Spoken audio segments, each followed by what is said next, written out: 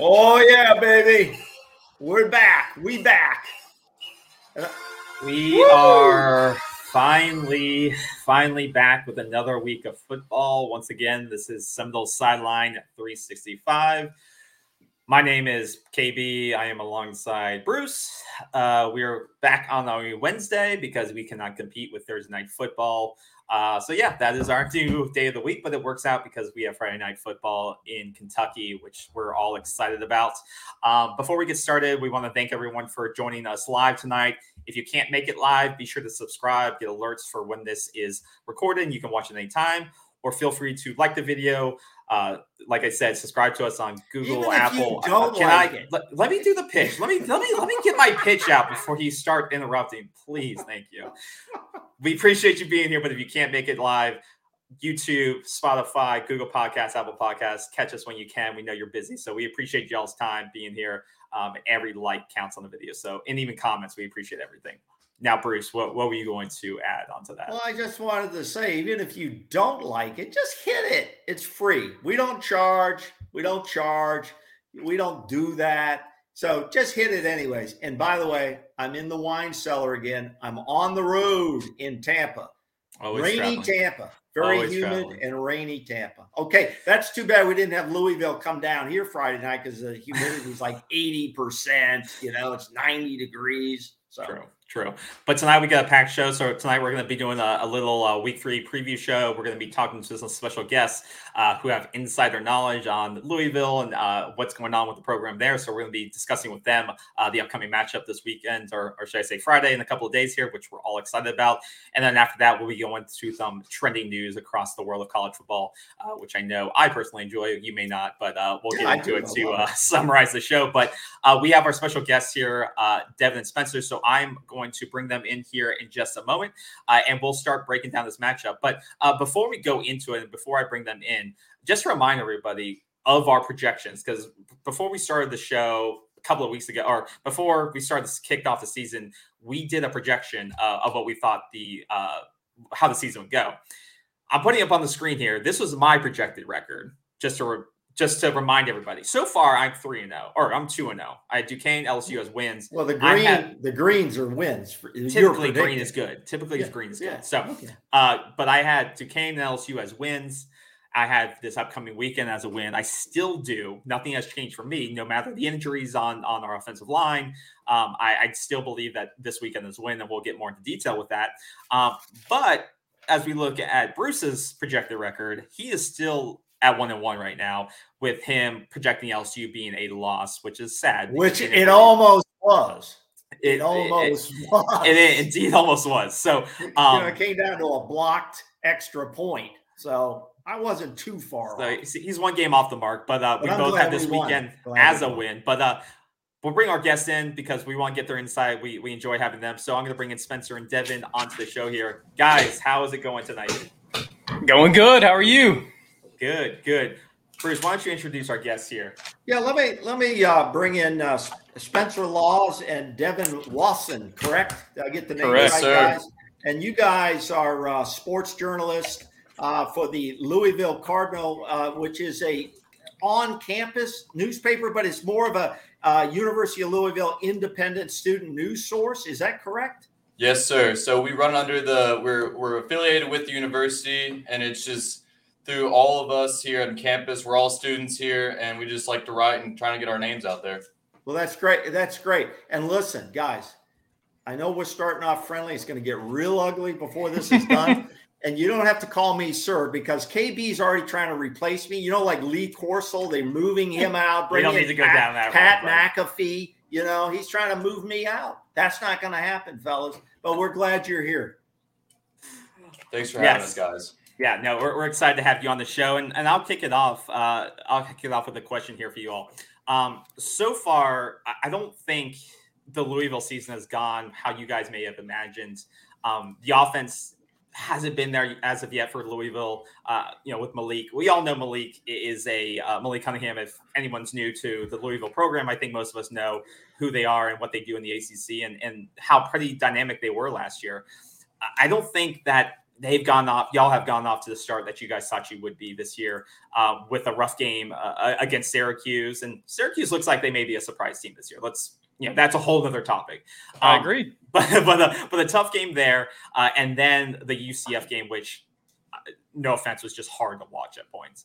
But it was entertaining nonetheless. So far, Malik hasn't scored a touchdown, right? With 2 interceptions on the year. What is the feeling with the fan base? You guys are in it. You guys are reporting on campus. What is the feeling so far of? Is this just a rut he's in?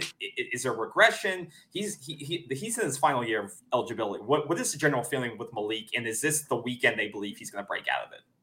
It's kind of KB here. We're sitting, and I mean, we laid an egg here at Syracuse, and there was nothing good about it. So that's just a wash in general. Yeah. But we turned it around and shocked a lot of people last Friday. And but yeah, Malik really hasn't had the start of the season, and a lot of us, Louisville people, considered him a very dark horse in the Heisman candidacy.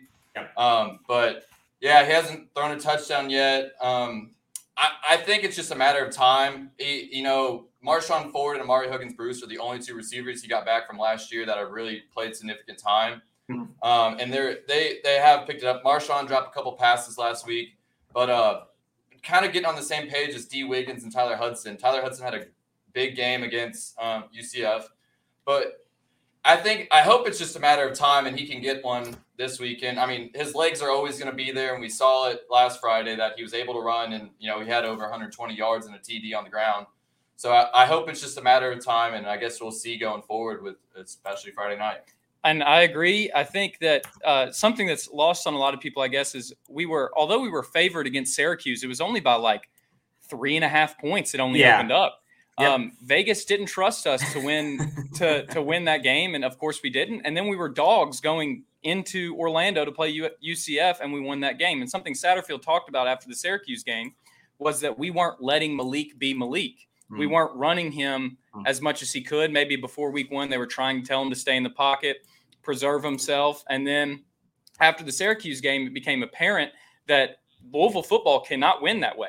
Yeah. Malik has to play with as much free reign as he can, regardless of what you want him to do. If he misses a read or 2, fine, you'll take that as long as he can play that backyard style of football and run around and score touchdowns with his legs. I think that's what makes him the most dangerous in the ACC. Well, let me follow up. Let me follow up on that. Do you think the coaching staff there at Louisville coming into this year was trying to develop Malik for the next level? Okay, for the professional level, by saying, you've got to put on tape that you can deliver the ball down the field. Now, the pro style they're looking for is a guy that can be maneuverable. Okay, the Tom Brady style is leaving, the straight drop back. They want mobility, but they also want to see you can deliver the ball down the field, or you're going to have a lot of unhappy receivers on your team. So could that have gone into what they were thinking the first 2 games? Go ahead. I think we look back at the Syracuse game, and there was a couple times you can kind of see he's hesitant to run, and he gets a little too far back in his drop back. And then there's 2 or 3 times where he should have stepped up and threw the ball, but he's got a little pressure off the edge that he's used to running around. And it kind of was you could see that he was hesitant on what he wanted to do there. But I think you're right on that sense. Yeah, and perhaps the coaching staff bought into a little bit of the off-season hype where a couple of mock drafts had him as a first rounder. And like Spencer mentioned earlier, he was a dark horse favorite for the Heisman. And it got a lot of coverage on the ACC network and even on ESPN. So you buy into that and you're like, for Malik's sake, we've got to show that he can do A, B, and C, and he can work inside the pocket and get through progressions. But at the end of the day, when your job's on the line and when you're paid to win football games, you've got to find a way to do that, regardless of Malik's future and what happens with him in the NFL. And there's 10 weeks where he can still prove himself to be a quarterback at the next level. I don't think we need to overreact to anything just yet, but I definitely think regardless of how this season goes, he may get looks in the draft. You saw like Jordan Love, his last season in college, his statistics were poor. They were very pedestrian, mediocre. However, he was drafted off of his junior year level of football. His team got worse. He didn't have nearly as much help. But NFL teams saw what he had done his junior year, and they trusted that, and the Packers ended up taking him. But maybe you see that with Malik. Who knows? I think at this point, you have to just play football to win, and whatever happens, happens. So one of the things that may happen Friday night is I'm Florida State. I'm going to try to contain Malik. I'm going to try to reduce his running ability, and I'm going to make him throw the football down the field. So we may be able to help him try to produce something on the field. The question is, can he do that effectively? Because right now, in the first 2 games of the season, he hasn't shown that ability. So if I'm a defensive coordinator, I am definitely going to produce that. You see on that, Bruce, and UCF on Friday, UCF had a spy on him. Yeah. And he still got 120 yards and a rushing touchdown. It's going to be tough. And I've said this before, but if you can get one of them going, obviously the other one's going to open up. So that's his best case and his formula to get us a win here and for the rest of the season. Yeah. I agree with Spencer. And whatever you put on schematically in defense, I mean, sometimes it is Jimmys and Joes and not X's and O's. You still have to tackle Malik in open space, and that is tough. If he gets to where he's improvising and running around and going crazy and running people over and spin moves, and he's most of the time one of the most athletic players on the field, if not the most athletic. So you still have to bring him to the ground, which maybe in the game plan you think you might be able to put the guys in front of him, but they still have to make the plays. Yeah, not to cut KB out here, but what we worry about with Jordan Travis is the same thing. You know, he's a running quarterback who has learned now to stay in the pocket and deliver the ball, but to make runs when he has to make those runs. But the question, when a quarterback starts running, you risk injury. We basically don't have anybody with any experience behind him. Neither do we. You guys? So the biggest, one of the biggest battles positionally coming into this season was the second string quarterback. That's what a lot of media was paying attention to. And now I think it's between Evan Conley and who else? Brock Domeyer. Brock Domeyer. I mean, sorry, we're blanking here, but it's kind of like our situation. Yeah, if Malik goes down, I mean, look out. That's obviously not going to be a good situation. And I agree with you, Bruce. You want to do everything you can to keep him healthy, but with coming into a game like FSU on a Friday night, you have to open it up. You can't say, oh, well, you know, we're so much better than this team, we can keep him back. Louisville does not have that. There's not a game left on the schedule where Louisville can, maybe USF next week. But there's not a game left on the schedule where Louisville's going to be favored by more than 5 points, and then obviously the games that they're going to be underdogs. So you have to go out and play every game as well as your team can possibly do it. Absolutely. And going back, and we're focusing on the Louisville offense, which I think is going to be a big deal on Friday night's matchup. You know, with being able, with Cunningham and the ability for him to run, I think the way he's able to pass the ball and stay in the pocket is if you have a reliable run game. And one of the strengths of the Florida State defense is the run. What we hope to be is the run stoppage, so the big guys in the middle. Fabian Lovitz, Trench Monster. We have those guys in the middle, and then we have Jared Verse on the edge. So we're hoping that in the middle we can stop the run and then allow pressure on the outside. Through 2 games with Louisville, the run game, the natural run game, I should say, of Evans and them has kind of showed flashes, but against UCF, I think it was like 3.9 yards per carry. Didn't really get humming. You had the most of the running coming from Cunningham. Do you guys see the Louisville running game as it has potential to be great, or is it something that's it has been a struggle? Where do you evaluate that, as well as the offensive line so far? You kind of look and kind of throw your hands up at some of the play calls here from Satterfield. In Syracuse, we kind of shot ourselves in the foot in a lot of sense of running the ball and, second and longs and putting us in third and long situations because it's not solid and that when it should be a passing down. Yeah. But no, you mentioned Tylen Evans. Tylen Evans has the ability to do whatever he wants in the sense he could run through the tackles and he can make people miss in the flats on the outside in the open field. Mm-hmm. But you kind of look at that, we had a lot of preseason buzz in our offensive line with Caleb Chandler and some other people. And like I said already, that we laid an egg and they played pretty terrible in week 1 at Syracuse, which everyone did. But it's what we kind of want to do here. And like a lot of people are making noise to have Satterfield, kind of jump off the play calling and let Lance Taylor do his thing, kind of show what he got coming from Notre Dame and stuff. Yeah. But I mean, it's wishy-washy on how it's going to be game to game so far, and you all have seen that.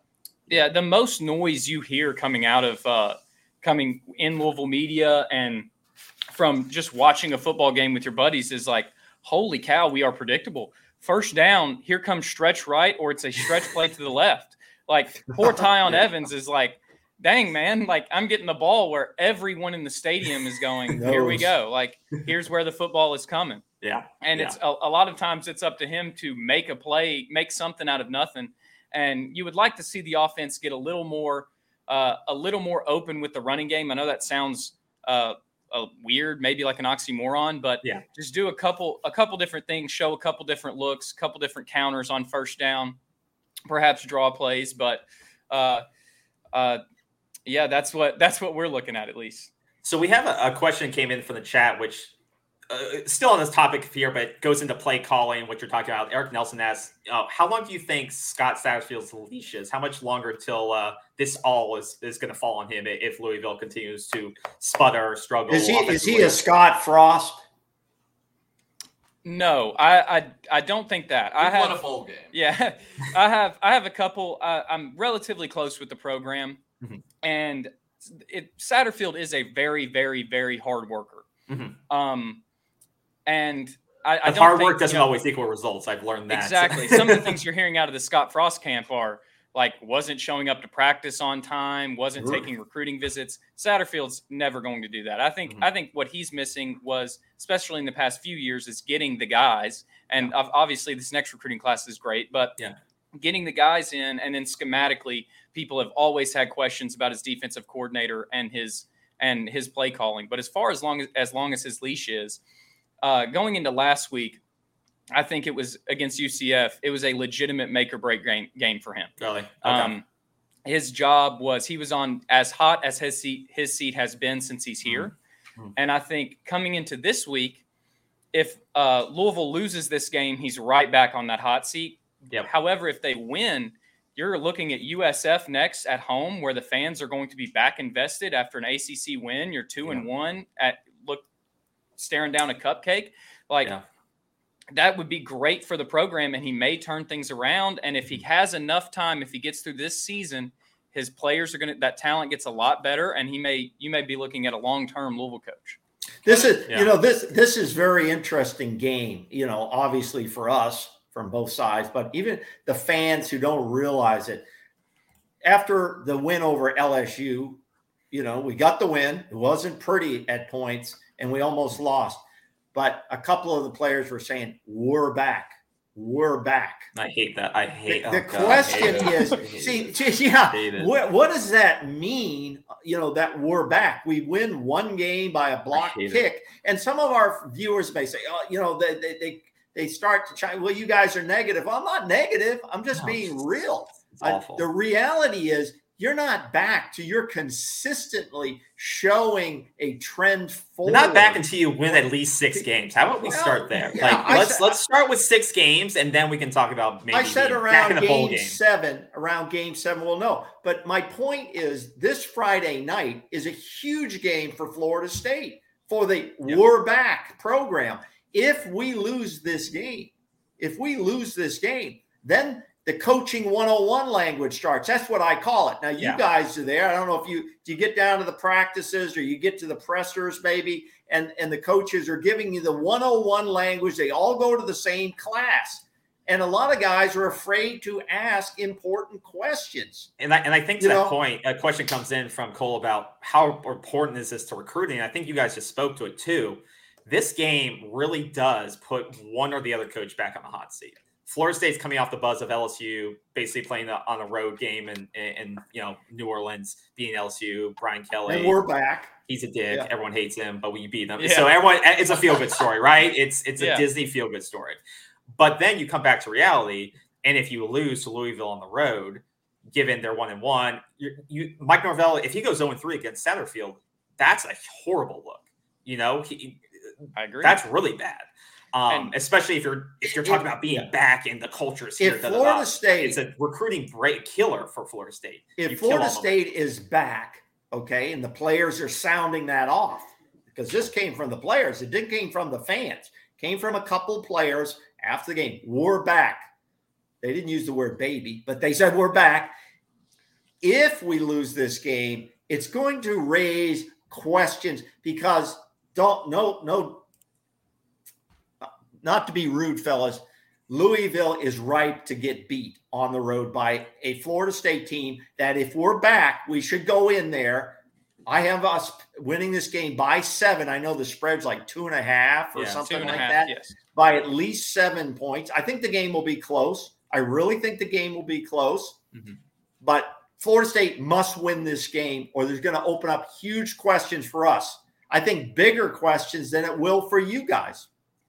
I think I can agree, and I'll speak to this, and I'll let Spencer go ahead. But I know that Tallahassee media can be a little volatile, and obviously it's a huge program and a big job, and every fan expects to win a bunch of games every year. And if Florida State were to fall this Friday, I think a lot of media and fans are going to look back and say, "Well, we only beat a sloppy LSU team who is looks pretty bad, and we lost to a Louisville team who lost to Syracuse. We might only win 2 games." That I can see that overreaction happening. And obviously that puts pressure on a athletic director and a coaching staff to perhaps make a change. I think kind of going back on the other points, we I grew up a Louisville fan, kind of watched them and everything. You look at through my childhood, I was spoiled to watch the teams of that we had. And I came off of, Brian Brom was, when I was really young and stuff, but I go from Brom to Teddy Bridgewater to Lamar and now to Malik. There's been a couple quarterbacks we can sprinkle in there that still have done great things and won ball games and such. But I've been spoiled in that sense, and we have set the standard over the last couple of years of where we want to be. It wasn't 6 years ago we were fighting for a college football playoff spot, and now look at us. You kind of see. We lost the head coach out of that and some other the dumpster fire that was 2018. But we have a standard, and Louisville football is pretty critical. And we're underrated in a national standpoint to where we think we should be at and how we should be rated in different things. Hell, you guys had Jordan Travis first, so you guys could have had him. Him. Pierce Clarkson on deck. He's coming in next year, who's highly touted and one of the top quarterbacks in that class, and we want to keep going. Imagine that alternate reality, though. If Jordan Travis doesn't come to Florida State, Mike Norvell doesn't have a job anymore. He has had, this man has carried this program on his back for the last 2 years just with his playmaking ability alone, just to give us to 3-5 wins just with what he's been able to do. So that could be a whole nother segment of what we if this doesn't happen, what happened? But I think it's amazing. Yeah. How is, besides Malik running the football a lot, how many carries do you think he'll get Friday night? Not planned, but he'll rush the football. I would expect him to get the ball to at least 15 times. He takes the ball tucked across the line of scrimmage. To win the game, how many yards rushing does Louisville have to have, including his yards? 250. 250 may be high. I think we might need to get over 2 bills though. I think if we're over 2 bills, I would feel comfortable winning the game, being able to control the clock, keep Jordan Travis off the field. That's a huge piece of the game. But running the ball effectively would make me a lot more comfortable. Do you think he's going to? Zach asked. Do you think he's going to have a Heisman-like game like Lamar did in 2016? Do you forecast that? I'm not predicting that. The people are asking this, so I have to ask the question. That's what the people are asking. Do you predict that to happen? Or we've said this. He needs to have a big game for us to have a shot here. Our offense rides upon how he does. You see that in Syracuse and everything else. We're 100% kind of beating a dead horse in that sense. And how we've explained it. But yeah, and if Florida State was to contain Malik, who is the other person that has to step up? Someone else, like who is the other person who can step up on this team? If he's fully contained, he throws for 150 yards, only rushes for 85. Does Louisville automatically lose, or do you think there's anyone else rushing wide? Like, could they get anything else going? Is there anyone else who can step up on this team that could? If that were his stat line, and you told me Louisville won the football game, I would expect a special team score, or a defensive score. I think if he is contained maybe and only throws for 150, rushes for under 100, I would expect Tyon Evans to get the rock a lot. Okay. I think he's very, very good, and I think he's shown that he, at least in practice and what's coming around from the coaching staff, that he's a elite level running back. He's at the top of the ACC. Do you think the Louisville offensive line can block Jared Verse, or do you think you expect like them to try to double or work around him? I'm not. I would. Some coaches come out and say, "Oh, we're going to run right at him, and we're gonna make him tired, and we're going to deliver it that way." I don't expect that. I can't speak for what the exact plan would be schematically, but I would imagine starting the game, seeing if he can beat the Louisville offensive line in one-on-one situations, and if he can't, you always have that backup plan that you've worked on. Sure. Okay, if this guy does dominate, here's double team looks. Here's how we're going to play him. This game, guys, could come down to a kick. In reality, 2.5 point spread could come down. I know, the worst way. The worst. Yeah, here it comes. Here's what I'm going to ask you. It could come down to a kick. Okay, special teams wise. How's your special teams field goals specifically? There's a lot of people around the program that do not believe our starting kicker should be our starting kicker. I'll put it that way. He missed the field goal against UCF, correct? And a pretty simple field goal. And we've seen from the Florida State defense that they have the ability to go after some field goals. Yep. And I don't necessarily like the looks of that. So if it comes down to a kick, I hope we're not the ones kicking the ball. Because the rumor came out of camp this week that they spotted something on your special teams. Now, whether that's true or whether that's to get inside your heads, mind games. Mind games is to make you spend more time there. Who knows? But this game could come down to that kick. And, I think it could go either way. I don't think we're solid. I think our guy is pretty good, but he hasn't been tested in that last second game walk-off type situation. I'd rather us block a kick than make a kick. That's how I prefer it to go. Did he spot the same thing in the LSU game? Is that what it was? Yeah. I hope that was definitely tough. One question KB hates for me. What's the weather going to be? Have you looked at the weather? He hates it. I'm the weather guy. Unless it's looking like Chicago in the rain, I don't care. What's the weather going to be Friday night? Spencer's got it right here. Friday, we got a low of 62 and a high of 87, and it's sunny all day. So we'll be good. We'll be good here in the Ville. Perfect. That's perfect weather to play some football. It's great tailgating weather. I was going to say. I'm not worried about the game, but that tailgate's going to be perfect. Someone has a great question in here while we're on the kicking game. Which kicker would you rather have, Rodrigo Blankenship or Louisville's kicker? That's the Colts fan. He can answer that question. A lot of these are Louisville questions, so I knew you guys would appreciate it. Probably Rodrigo because he's got a bigger leg than James Turner. But either way, Rodrigo just got waived, so he's looking for a job. I don't think he can come. If he's got a year of eligibility left, we can see what's going to happen. Yeah. And to Shane, who asked about Deion taking over, come back in 11 weeks, and we'll readdress your question to see if Deion's going to be taken over or not. Well, I'll say this. Come back in 4 weeks. Yeah, exactly. Yeah, we'll know a lot sooner. Let me give a reply to that, though, and then you guys can give your reply in a serious manner, too. And that is on Deion. Deion is not going to be satisfied to spend his career at the FCS level, in my opinion. Deion could make the jump postseason, right? Postseason, when there are multiple openings. He's kind of proven that he can do some recruiting. but he is not going to stay at that level. That's my opinion. What do you guys think? I agree with you. I think that I believe too, it's worth taking a chance on Deion. Maybe not at Florida State's level, but I think we'll see him I think he's also waiting in the wings at Jackson State, a place where he's happy with, comfortable with. Barstool Sports is doing a documentary on them. Yeah, he's getting a bunch of media coverage for the FCS level. Yeah. So I believe he's going to wait on the right job, and maybe perhaps that is FSU. But I think he's going to wait on the right job and only enter a situation where he knows he can recruit and he knows he can win.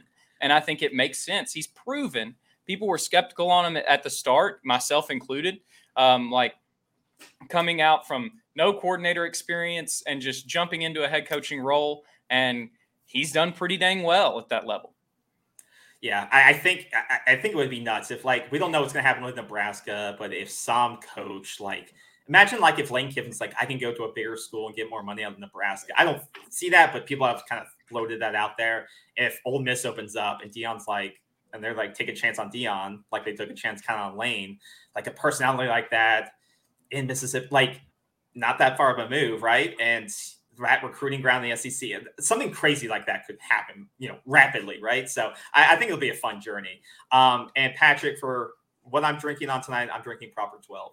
Gotta keep it classy around here. So. Conor McGregor. Yeah, exactly. It goes down smooth. I like it. Yeah. And I had to drink some bourbon when we're playing Louisville, right? So, that's right. And it's Irish. It's not Irish. Bourbon. It's not proper bourbon, right? Yeah. It's not proper bourbon. Some Kentuckians listening to that just had a freak out. Just unsubscribe. Stop. Like, don't you guys have a bourbon distillery tour or something like that? The Bourbon Trail. The Bourbon Trail. The Bourbon Trail. If you do want to do some tourism in Kentucky one day, that's a great thing to do, especially if you love bourbon. I love one of my favorites is Angel's Envy, and I know that's right downtown. You guys have a shop right there downtown, so I love that. Yeah, KB's drunk most of our shows. It hurts the ratings. ratings. You have to watch First State most of the time. So flipping it to the other side of the ball, our offense versus y'all's defense. Once again, it comes down through all the offense runs through Jordan Travis. It looks like he's progressed a bit. Like he's staying more in the pocket through 2 games. He's looking down the field, making his progressions. What is y'all's general feeling? What's what you've seen so far? How do you think he'll play? Like, do you think you'll be able to try to contain him? And B, do you think what you've seen, do you think he's progressed as a passer? And do you think they have to try to account for that more than they had to maybe last season? Well, to stop you, like, before that question about, Jordan Travis and anything, if he can hand the ball off, and if Florida State gets the ball rolling, running it, then we're going to be in trouble if we can't stop the run. Yes. We've shown that in the first 2 games. We showed that in the first half of UCF, and obviously, again, we come to the Syracuse game. And I think UCF had like 5.5 yards per attempt or carry in that game, and he won't really have to do a whole lot if you all can do that. So I agree. The thing I noticed in the first game against LSU, I watched that game fully. I could not handle the Duquesne game. I'm sorry, guys. I didn't do my research. Hey, they're on that. Don't worry. What are you talking about? I watched the LSU game, and man, that game was sloppy, in my opinion, from a completely unbiased perspective on multiple different levels. And that was a tough environment to play in. Week 1, you open up, and it's crazy. Or was that week 0? It was week 0. Yeah. LSU was week 1. Yeah. Yeah. Wild way to open up. So I'm not ready to draw any conclusions, but I think what Spencer was alluding to when it comes to our defense, most of the stuff you hear around town is schematically we are poor. And you hear that to be blunt. For a long time, for a few years. What does that mean? What does that mean, Devin? Does that mean schematically the strategy is bad? The players are good, but the strategy is bad. Okay. Yes. Okay. So what I'm referring to is Brian Brown has been the DC at Louisville as long as Satterfield has been here. And especially in Satterfield's first few years when there was still a lot of hype around him. And people thought maybe he would leave Louisville for even a better job because he turned a 2-win program to a 7-win program just like that with essentially the same players. And Brian Brown, the games he lost in that game were where he would have had to have scored 57 points to win because our defense was giving up so many points. And that's consistently been an issue. Brian Brown's still on the staff. A lot of people have pointed to Satterfield and said, hey, maybe get rid of this guy and save your job. And he hasn't. So I think that's what I'm alluding to. A lot of people, if you want to get really in depth, when you're talking about a 3-man front, we don't necessarily recruit the guys for that. We're a little undersized. Mm-hmm. A lot of people have pointed to this would work great in the Sun Belt, but you're not there anymore. Yeah. Well, they're tough. That's a tough. Yeah. They're tough. They had a good weekend. It looks really tough now. Yeah. They had a good weekend. You guys are giving up 208 yards on the ground, 2 games. It's hard. Stats don't at that point really mean a lot, but you can bet the offensive strategy for Florida State is going to try to run the ball. Well, I think it's interesting that's both at the quarterback position and like John Rise ran pretty well against y'all too. Like he was averaging almost 5 yards a clip, right? Yeah. He could barely throw the ball, but he could run the ball pretty well. Yeah. So I thought that was interesting too. So I to your point, I think there's going to be an opening there if we run our offense effectively and we don't just toss it and fumble it at the goal line. There's going to be the opportunity for play, I think there will be that opportunity because I do think we probably have some of the most talented running backs in the ACC. It's just, what is the play calling? How does that play calling work? And is our offensive line solid today? Because I think that's a big question with our bases. Is our offensive line going to show up today? It's gone so much better than 2 years ago. We brought in, we have 3 transfers on the line this year. So transfer portal has been very kind to us with Atkins bringing those guys in, but it's, which offensive line is going to step up. So with that, how's the defensive line, with that question, I guess people are running all over you with the schematics. So, do you see, can this Louisville team improve week over week? Or do you think it's like, unless we get a new DC and totally rip out the defensive playbook, it's just going to be what it is this season?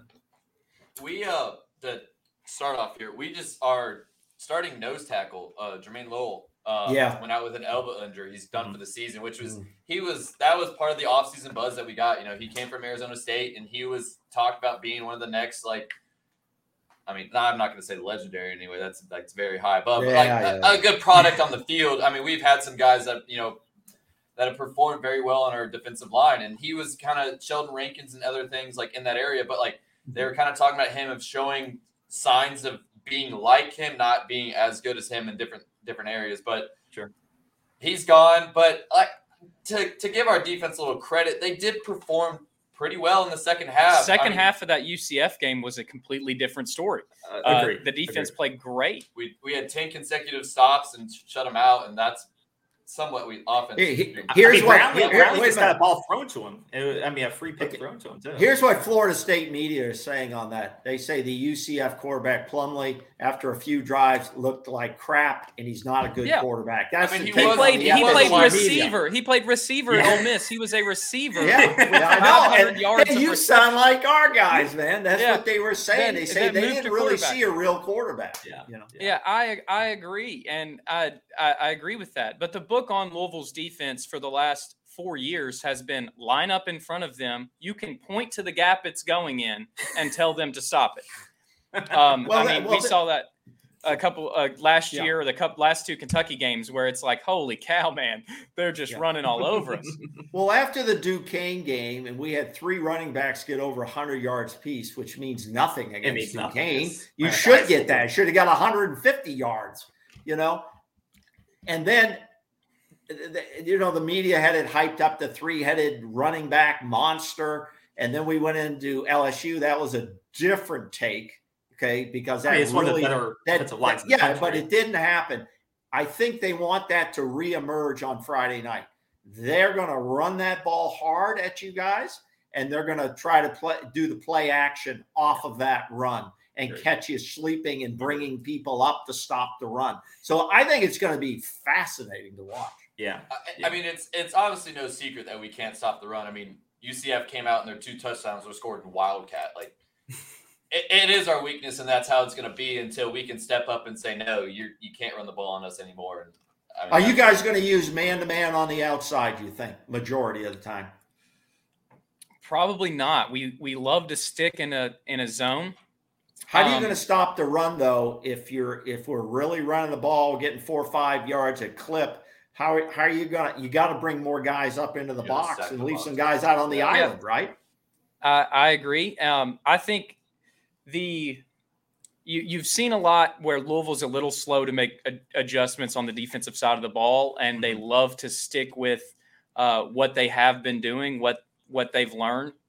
And especially if you talk about FSU athletes, the idea of going man-to-man doesn't sound particularly pleasing to us. So I know that's what you would hope, but I mean, I predict a shootout on Friday. Yeah, I think, like you said, the athlete equation is going to come into it because, as you guys probably know, Florida State essentially overhauled the wide receiver group because it really did nothing last year. Or there was just no consistent playmaker in the group. And now you have 6'7" Johnny Wilson, 6'4", and then you got Micah Pittman, who's a true slot receiver. You got a Deuce-Span, 6'4", like I said, true athlete who can do end arounds and really. So I think, like you said, if we can get you all into one-on-one matchups, you're going to stack the box. There's going to be a lot of maneuvering, like you said, based on what the offense is showing you, what is working, what's not working. So I think it will come down to who coaches the better game, like who is able to execute and coach the better ball game, like kind of what we saw in the LSU game. I think there was a lot of strategic play calls. Some worked out, some didn't. But at the end of it, the calls played off and we won the game there. So I think it'll be a great coaching battle. And whoever can honestly make the least amount of mistakes too, I think will come away with this because I expect it to be, around the 2 points. I do believe they'll be within a touchdown. I think the over and under is like 52 or 54 56, points. I think I looked 56. Yeah, they scored 59 combined last year, so I see that happening. Norvell's he's dropped the ball the last 2 years, you alluded to earlier. When you all came to town in, was it 2020? We had a COVID, stadium where it was like 12,000 people capacity or whatever, and Jordan Travis struggled left and right. I think he completed 14 of 32, and then you all brought in our old buddy Chubba Purdy. That was once, and he went 0 for 9, and I remember it because I was watching there. Now at Nebraska. Yeah, it's gone bad for him. Definitely. Chubba Purdy went 0 for 9, and he performed the worst quarterback in Cardinal Stadium ever, which is hilarious, and his whole character development and whatever. Now I'm going to defend those quarterbacks just a little bit because our offensive line, if it's average now or average plus now, was well below average that year, years before against every team. I mean, last year it was horrible. Last year you had to play against Mackenzie Milton, who was a robot. Our offensive line, listen, our offensive line hasn't been very good for several years, and it's been a rebuilding process. If you look at our offensive line, a lot of the guys we have playing, a couple of them got hurt, are all portal guys that just came in. And so a lot of our guys, we have been very lucky in the portal. I don't know about you guys, but we have gone after. Have you guys, I told KB, I looked at our football operations directory the other day, and I was reading off all the positions in terms of personnel recruitment, personnel high school recruitment, director of operations, director of this, player development. It's an NFL type of style now. So we've got guys who are looking nothing more than the portal, trying to identify guys. And I'm not, who knows what goes on behind the scenes, but guys jump in the portal, the next thing they're at your school. There are things going on that make that like free agency. Yeah. Pretty much. And if you don't play in the portal, as a team these days to rebuild your team each year, you're missing out. Yeah, you see that, especially with teams who, if you can't win every recruiting battle, similarly to Louisville, that's something that now you have to lean on. And I think Spencer's about to talk about it. When it comes to the NIL stuff, you get into a lot of weird scenarios. I really like the NIL, but I believe that if you have the NIL and it's done properly, you should reinstate the sit out a year for the transfer rule. I think a lot of people are jumping ship as soon as they can to get a playing spot, to get a little money in the NIL, and it's really fishy now. Yeah. You look at, Bruce, you talk about the transfer portal and the NIL is the name of the game now in any circumstances, whether you're a newcomer, you're freshman, or if you're going to be a fifth-year senior coming over.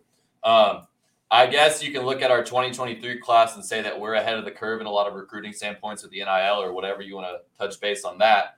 But you kind of see that I mean, we got a couple guys in our, like Brian Hudson is an in-state guy, and he went to Virginia Tech, and now he's here.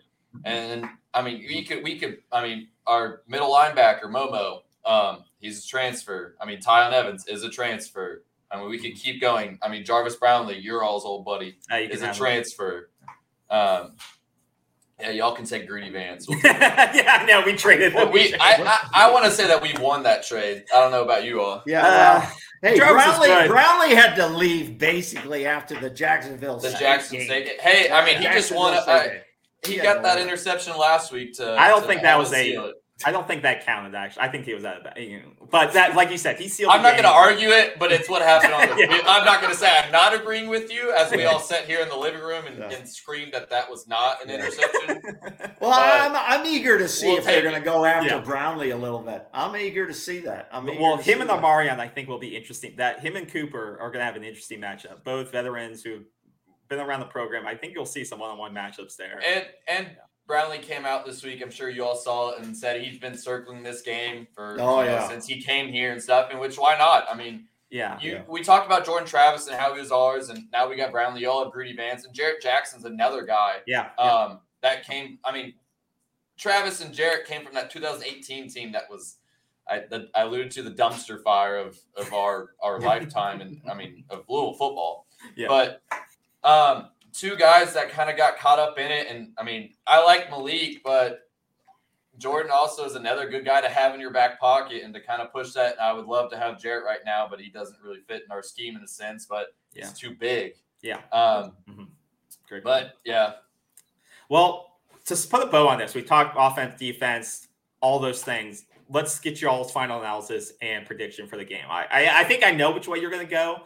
But we talk both sides of the ball. I have no idea where they're going to go. I think we expect a lot of offense. Is it fair to say? I think both teams are going to be able to score a good amount of points and hit that 59 mark. At whether it be through defensive turnovers to points or offense, people are going to move the ball. What is y'all final prediction for the game, and what do you want to say there? I think it's going to be a great game. Kind of with us moving in the ACC in 2014, there's been nothing but great matchups between the two of us. It doesn't matter if we're like you all have Jameis Winston and we have it's been awesome between the two of us. And this is kind of for me as a fan been a game I always look forward to. And it's always like when we go down to you all and you all come up here, it's awesome. It's one of our biggest games of the year for sure. I can't go specific with what's going to happen. I think it's going to be tight, and I hope it's tight. I hope it's a fun day. I mean, it's our home opener. Cardinal Stadium's going to be packed. There's a lot of noise and buzz around campus right now. The student body's ready to get after it and get into the tailgate lots and get into Cardinal Stadium.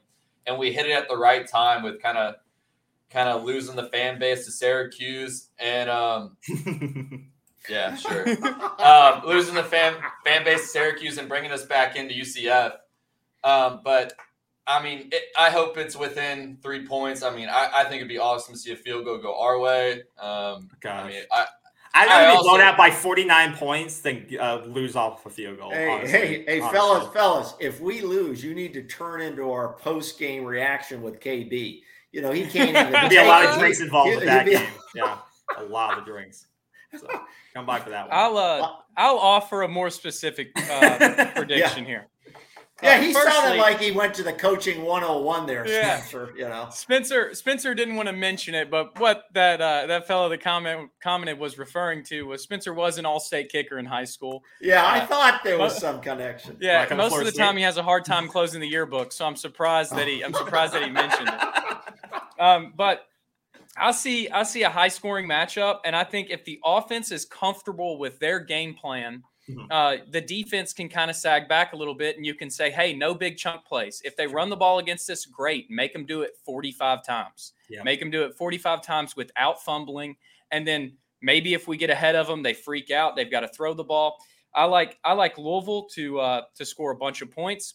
And my final prediction would be 30-27 Louisville on a game-winning field goal that breaks KB's heart. I know, please, God, no. Please don't let that happen. Wow. Like I said, blow us out by 45, but not a kick. 45, but not a kick. I got to ask him, then, KB, you can give your result. All right. You guys aren't afraid to say you're going to lose, right? I mean, that's not immediate. You're not. Are you afraid to get get the trolls and all the people. We call ourselves no sugar here. I came out before Syracuse did something similar like this, and I mean, I was pretty hyped and excited about the season, and obviously Syracuse has been awful these past years, and I screamed about how Malik Cunningham's gonna do this and do that, and then I had to sit there for 4 quarters and watch that disaster. So that's why I'm a little more reserved now, and I've kind of seen that. So I don't know. We're not Satterfield lovers here. Yeah, that's true. That we're very critical upon the coaching staff all across the board, because when we have big time games and have a lot of time to prepare for them, we drop the ball and don't show up. And so that's kind of how we look at it in that sense. And I mean, we go to the university, we want them to succeed in every which way. I mean, it'll be fun to go to a bowl game. We've kind of been in a slump here athletic wise. I mean, the University of Louisville had it rolling in 2013. We won a basketball national championship, won a Sugar Bowl. The women's went to the Final Four. I mean, the list goes on. I'm missing a couple. Baseball went to the College World Series. We called it the year of the Cardinal. We competed at the highest level of every sport.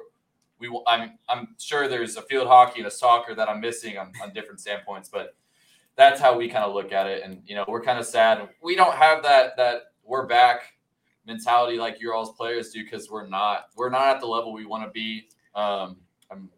Yeah, and I think what a lot of people miss on this Louisville football program is we're 5-6 years removed from where every season there was an expectation of a New Year's Six Bowl, BCS Bowl, whatever it may be. I mean, how many 10-win teams were there? There was an Orange Bowl. There was a Sugar Bowl. Liberty all the way back then. Liberty against, when it was a 10-8 matchup against Boise State. I mean, this is a program, this is a city where you can absolutely be a top 10 team, and it's been proven a bunch. So there's high expectations, but as far as not being afraid to say they're going to lose, I just don't think I'm sold on Florida State quite yet. Well, not playing Alabama. That's fair. Yeah. That LSU team is not very good, in my opinion. They struggled last year. They got blown out by 1,000 to Kentucky. They're not the same LSU that was 5-6 years ago, 3 years ago, especially. I'm not quite. I'm not. That's a funny comment. That's very true. Yes. I'm not quite sold on Florida State just yet, and that's why I lean towards Louisville in this matchup. Is football secondary to basketball still Let me there? Stop you right there, Bruce. It's Louisville, man. Louisville. I gotta say, Louisville. It's Louisville. Louisville. I had to wait the whole interview. And I'm not drinking. Is basketball number one, and that's a problem for recruiting? No. I don't know if that's necessarily a problem. No, I think this program's proven a few times you can coexist. Absolutely, you can coexist as a football and a basketball school. It's not like it's not a problem that those guys down the road are having. I was going to say, They beat those Gators out. They beat those Gators, brother. That was great. They did. I'm sure you guys enjoyed that. Oh, I did. KB? Yeah, I'll give my opinion here. I think the game's gonna be, like y'all said, is gonna be close. I really think it's gonna come down to who can convince the least amount of turnovers. But if Florida State can control the time of possession like they've done the last couple of weeks, they really controlled the ball with LSU. They almost had 35 minutes of time of possession. They really didn't allow Jaden to get into a rhythm at all. That their offense to get into a rhythm. He did rush for 100-something yards. Towards the end, but a lot of that was towards that end of the game. They went 99 yards the last game. They were driving the game. Before that, it was they weren't doing anything. I just had to say it. Yeah, trust me, I was having a heart attack. But I think it really comes down to the time of possession. We really converted well on third down against LSU. It was unbelievable. I've never seen us convert on third down like that. So I believe if we can basically stifle the offense by keeping LSU off the field as much as possible to limit their drives, and then get them to commit one or two turnovers, we win the game. And we win. That was like the Syracuse playbook, right? They kept the ball for 32 minutes, got you all to commit a couple of turnovers, and even with 18 penalties, they won the game. Yeah. I don't know how you win with 18 penalties, but they dominated the game. The first time it's happened in a very long time. 50 years or something. But controlling the ball, forcing some turnovers, those things can limit a great offense. So I think I think we'll be able to do that by running the ball, controlling the line of scrimmage, and then critical throws in big situations with Micah and Amarion. I think we'll be able to get the job done. I think we'll win by 7 on the road in a tough environment. And I do believe that this is Mike Norvell's sort of job on the line, because he, after this game, and then right next to the BC game, right after that game, you go into the toughest part of your schedule. So I think he knows he has to win this game. They will be mentally prepared. And I know that's BS stuff to say, and they're going to be mentally prepared. But I think 7 points, they win the game to get out with a win on a tough Friday night, and you move on from there. Bruce? All right. I've got one last question before these guys go. Yeah, we got to go. And I said, I put it out on Twitter. I put it out on Twitter as a secret that you guys are going to bring. Who the hell is going to win the Kentucky Derby? What's the horse? Bob Baffert. He's back. This next is year. Sakel. Our roommate is a huge horse race. He's sitting on the couch right now. Who's going to win the Kentucky Derby? Who do you like? Going into it right now. Right now. Damon's Mound. Damon's Mound. You heard it here first. Damon's Mound. Okay. All right. That's where I'm going to put my money down. That's well, someone else asked the question earlier, Spencer. Is it Daytona 500 or the Kentucky Derby? I'm a big race fan, so that's why like they're throwing this at me. I don't know. I haven't been to the 500 yet. The Kentucky Derby is like, if you all need to come if you haven't been yet. The buzz around the city is insane. You wake up and it's straight alcohol down your throat. There's just, and I mean, it screams bourbon, KB. You'd love it. Absolutely. And I know who to bet for now. I know who to bet on. Which exactly. So what was the horse's name again? For Damon's Mound. Damon's Mound, yeah. Damon's Mound. And that came from our buddy, our roommate, Andrew. He's a huge horse racing guy. So if you lose your mortgage money, go find him. He'll be in the apartment. We won't say. Hey, no, I lost it all in the Syracuse game. Yeah, exactly. Boy, we appreciate you guys joining us. Hey, we appreciate you guys. Bruce, did you give your prediction? Huh? I gave it earlier. I got Florida State by 7. By 7. All right. So both of us. Let me put my head on. Florida State by 7. Well, Spencer and Devin. Are we doing this after too? Are we gonna? Yeah. Can we join after? Only you will win. Well, no. If Louisville loses, you can absolutely join the post-game reaction. Guys. Yeah. Definitely. I'll send you a link. Yeah.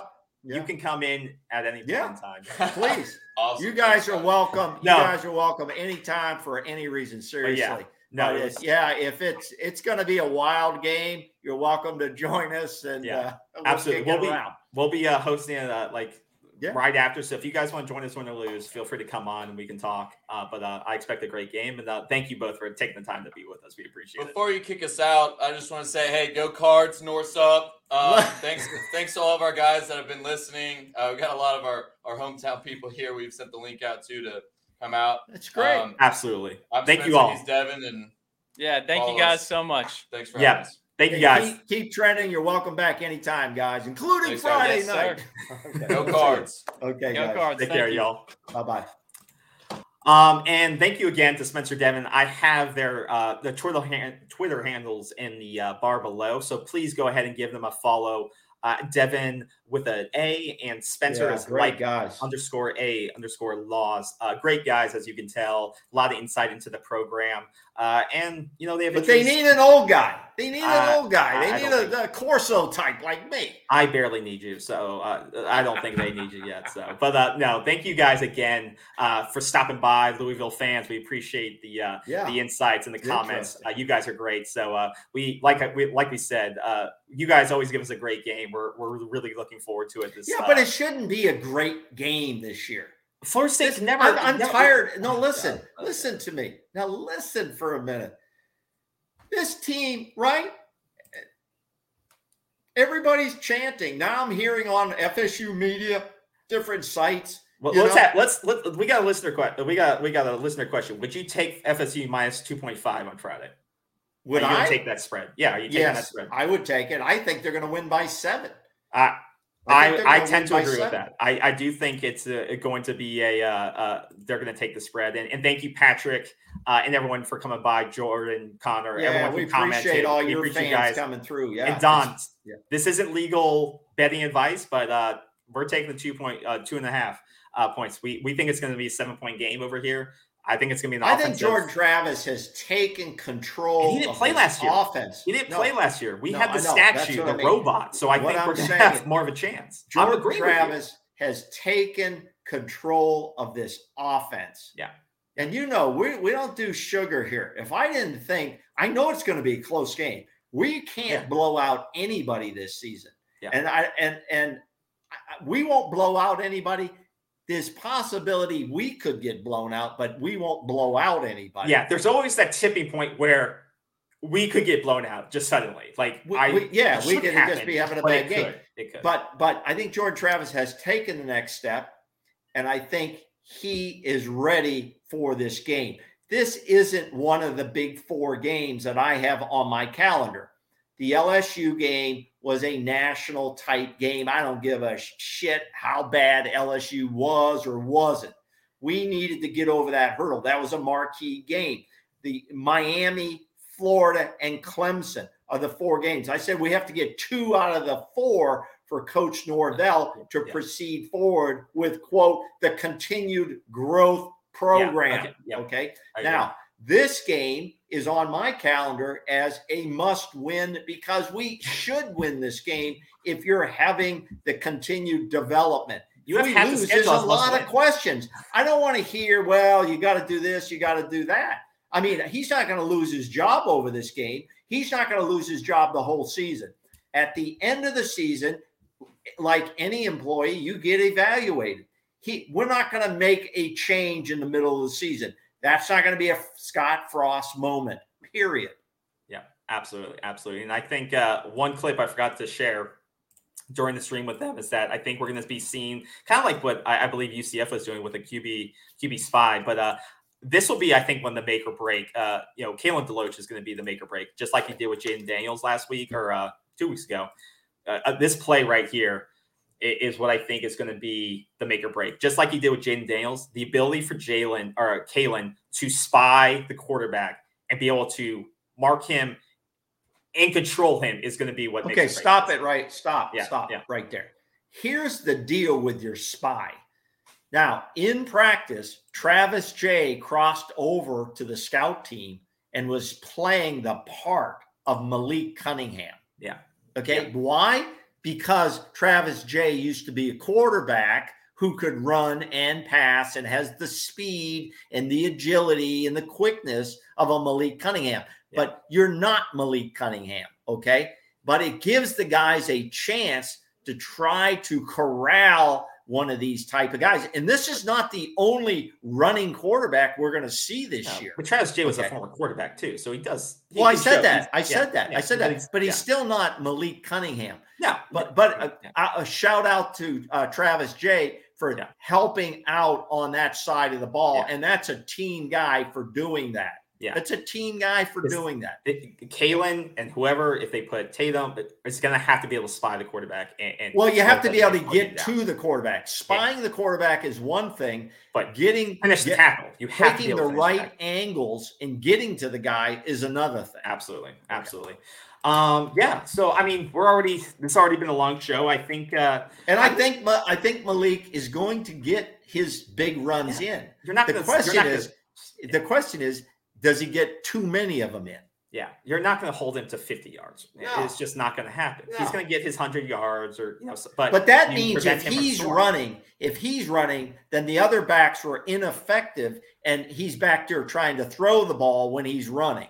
Absolutely. His mindset was like Jordan Travis last season, and that was, I like to run, and I'm afraid to throw the ball. Malik Cunningham is in that frame of mind. Yeah. Travis is now willing to stay there, take the hit, and deliver the ball at the last second. Yeah, absolutely. And as Tyler just said, hasn't seen Louisville's defense get stopped like they did versus UCF since 2013. So, maybe we'll be surprised and they'll really start to shut down Florida State's offense. But I think it'll be. I don't think that's going to be the case. They're still giving up on both games, Syracuse and UCF. They're still giving up an average over 200 yards. They didn't give up a lot of points though. Okay. No. They're giving up 22 and a half points a game. That's not a ton of points. Okay, but if we get 35 and they get 22, okay, but Florida State could not finish in the resume against LSU. That was a concern. Well, this team, I don't think Louisville is as good as LSU's talent on the field, even though it's disorganized.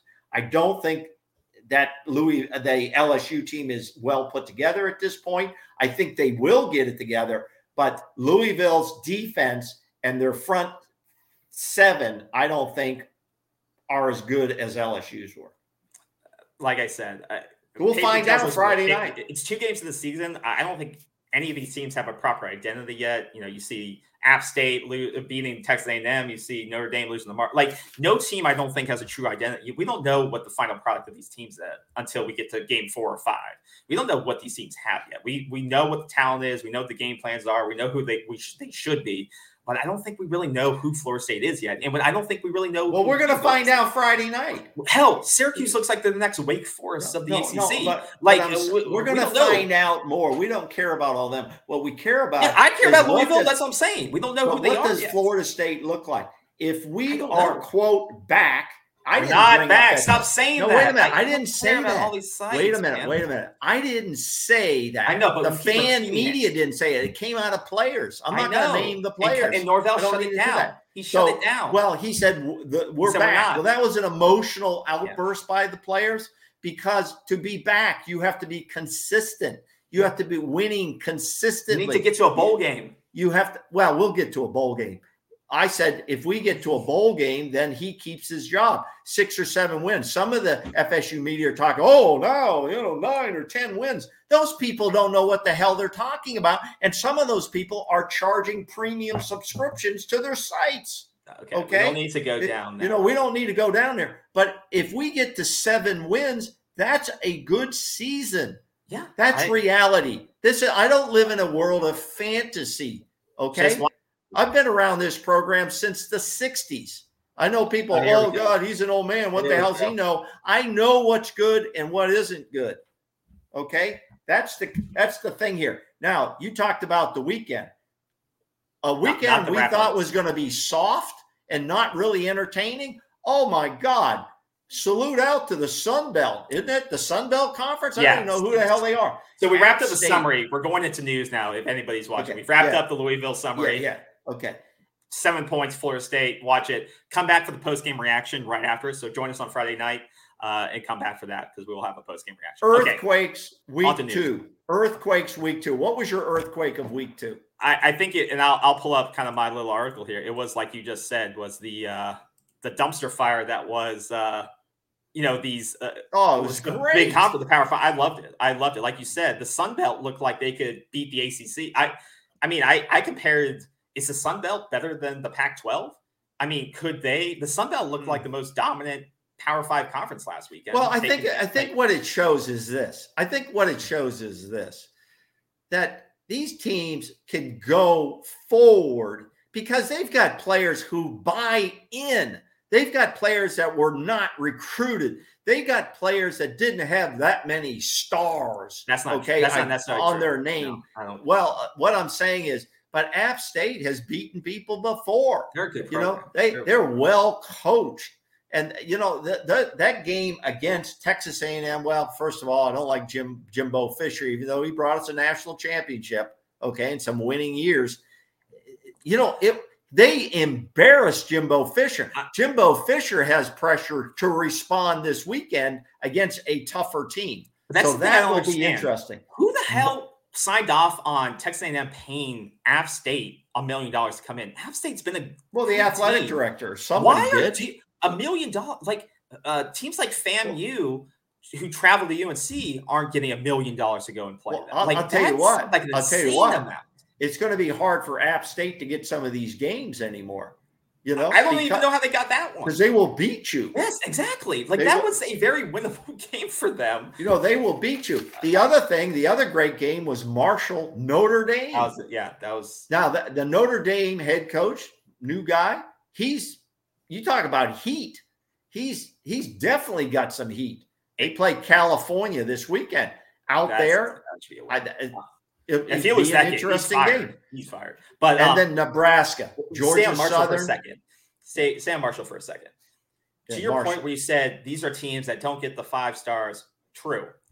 But the transfer portal has really started, I believe, to even the playing field between the mid-tier Power 5 schools and these lower level, others.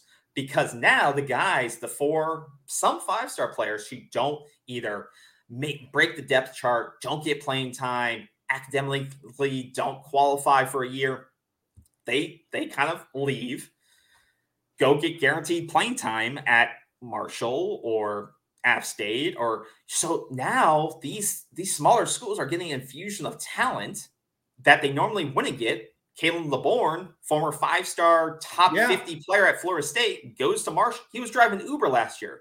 He got kicked out of Florida State, went to JUCO, was driving Uber, got recruited to Marshall. Now he's running for 160 yards per game. Like this is how the transfer portal has started to balance out talent from like shaking it down from the top schools down to the lower schools and starting to even out. So these games are going to get a lot tougher when you schedule them. And I think it's actually a good thing that now these guys can go other places, get new opportunities. Well, it's like the NFL. It's the NFL model we're developing here into the college ranks, and it's like free agency in effect. That's what it is. And I agree with you. It gives first of all, it gives players a chance to play. Players want to play. They should. They want to play, and they're not going to sit there. We're going to lose some guys next season. We'll lose some guys, and we'll gain some guys. And we'll gain some guys. But we now have in the football operations people who are constantly watching who's going where and the potential to this guy, DJ Williams. Isn't he still in the portal? I think, DJ. But who was the other running back from Florida State that had big yards, over 100 yards? Anthony Grant. The other big game. Yeah, he had a big game. So I thought DJ Williams had a great game. Yeah, it was an interesting weekend. Yeah. Interesting weekend. Then the Gators lost to Kentucky. That was great. That was a great game. Yeah, but it exposed Anthony Richardson after the first game against Utah. They thought he was going to be a Heisman Trophy. They exposed him. He's a big guy who can run, but he makes bad decisions. They exposed the media. The media overhyped him after one game. Well, our media overhyped certain things. The guy couldn't throw last year either when he played sparingly. Like it's not the kid's fault, but he couldn't throw last year consistently. He looks like he can't could throw consistently this year. He's a great athlete. Like he's going to be a good player, but he's not a first-round NFL draft pick. Like I don't know. That's why I hate ESPN, the media, when they hype these kids out after 1 week. But this is what media does. Now we're going a little bit lengthy tonight. We're going a little bit long because we could talk sports all night long. Okay, we could the guys we had on Devin and. Remember, I'm losing my mind. You got it. Spencer. Spencer and Devin. And if you haven't followed them already, give them a follow. No, give them a follow. These guys were great. They're going to be future superstars, man. I hope they have their own show and they're doing a great job. They really have great knowledge of what's going on. Did a great job, and we appreciate them, all their followers that came on. We learned a lot. You have to get everybody's other perspective. Some of the media shows don't get the other perspective.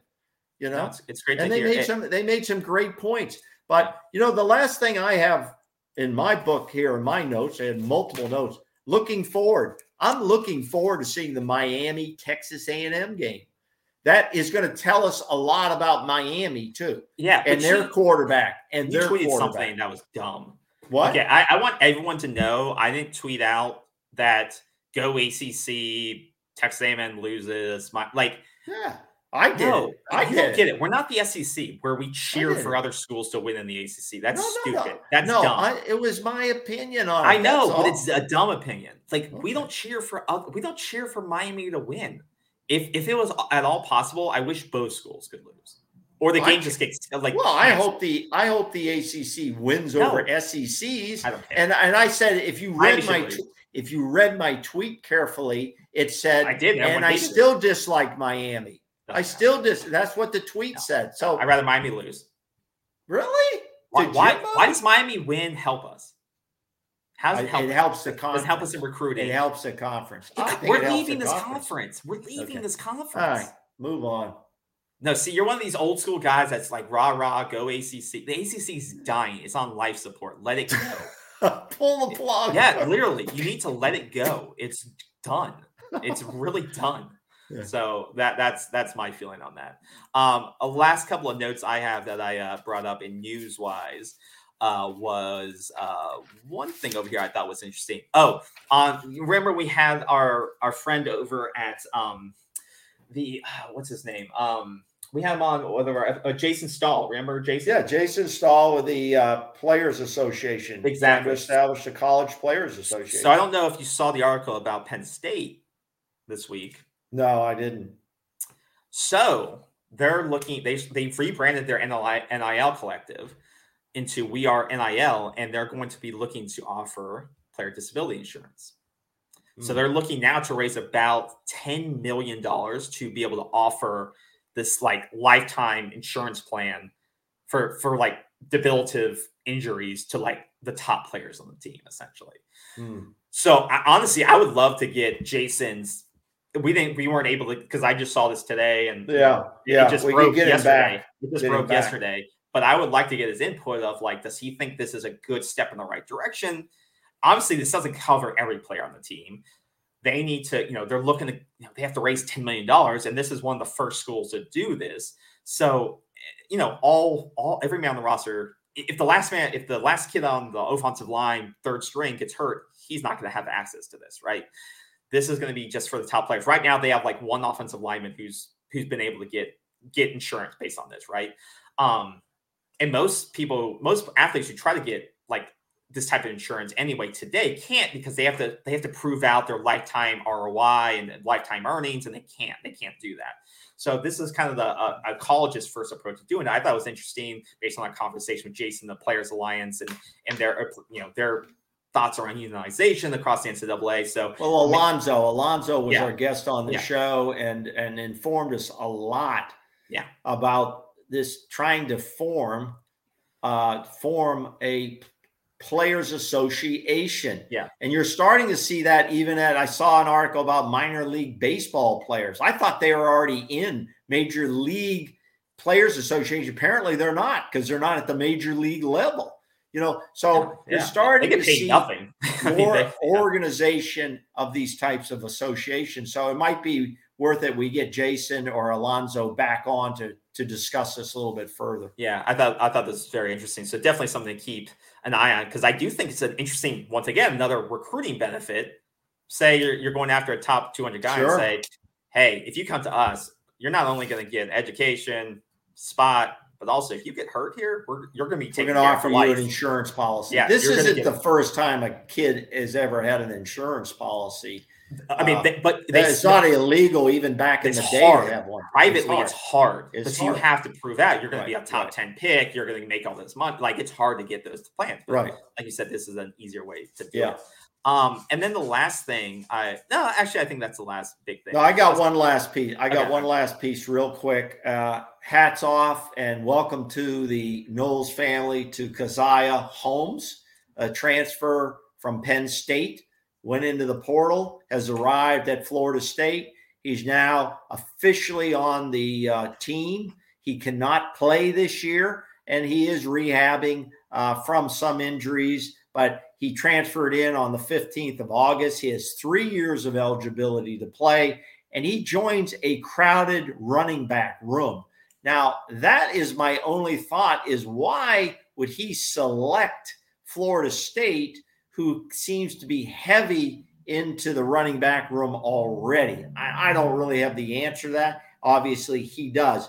He's been described, he was a 4-star coming out of Cocoa, Florida. I always call it Cocoa Beach, but they said Cocoa, Florida, Cocoa High School. 4-star, high-end, long speed, explosive around the edge. Freshman, he had like 51 carries for 227 yards. So he's been through a college program, a good one at Penn State, and Coach Franklin there. He had a couple of touchdowns. He Good player. A lot of potential. A lot of upside potential. The question is, why did he come in here to compete? He must feel he can compete here. Yeah, like you said, it's an interesting move because it was just buried on Penn State's depth chart, which is why he was looking to leave. He comes to Florida State. A lot of people are thinking because he wanted to be closer to home. Well, and Florida State, he played at Titusville, and Florida State was one of his original top 7 schools. Didn't win him the first time, and now I think he was heavily recruited by another coaching staff, probably. True, but that doesn't mean you don't start. I get it. But, I get it. I think playing closer to home, he transferred so late. I think he kind of knew he was going to win the job anyway.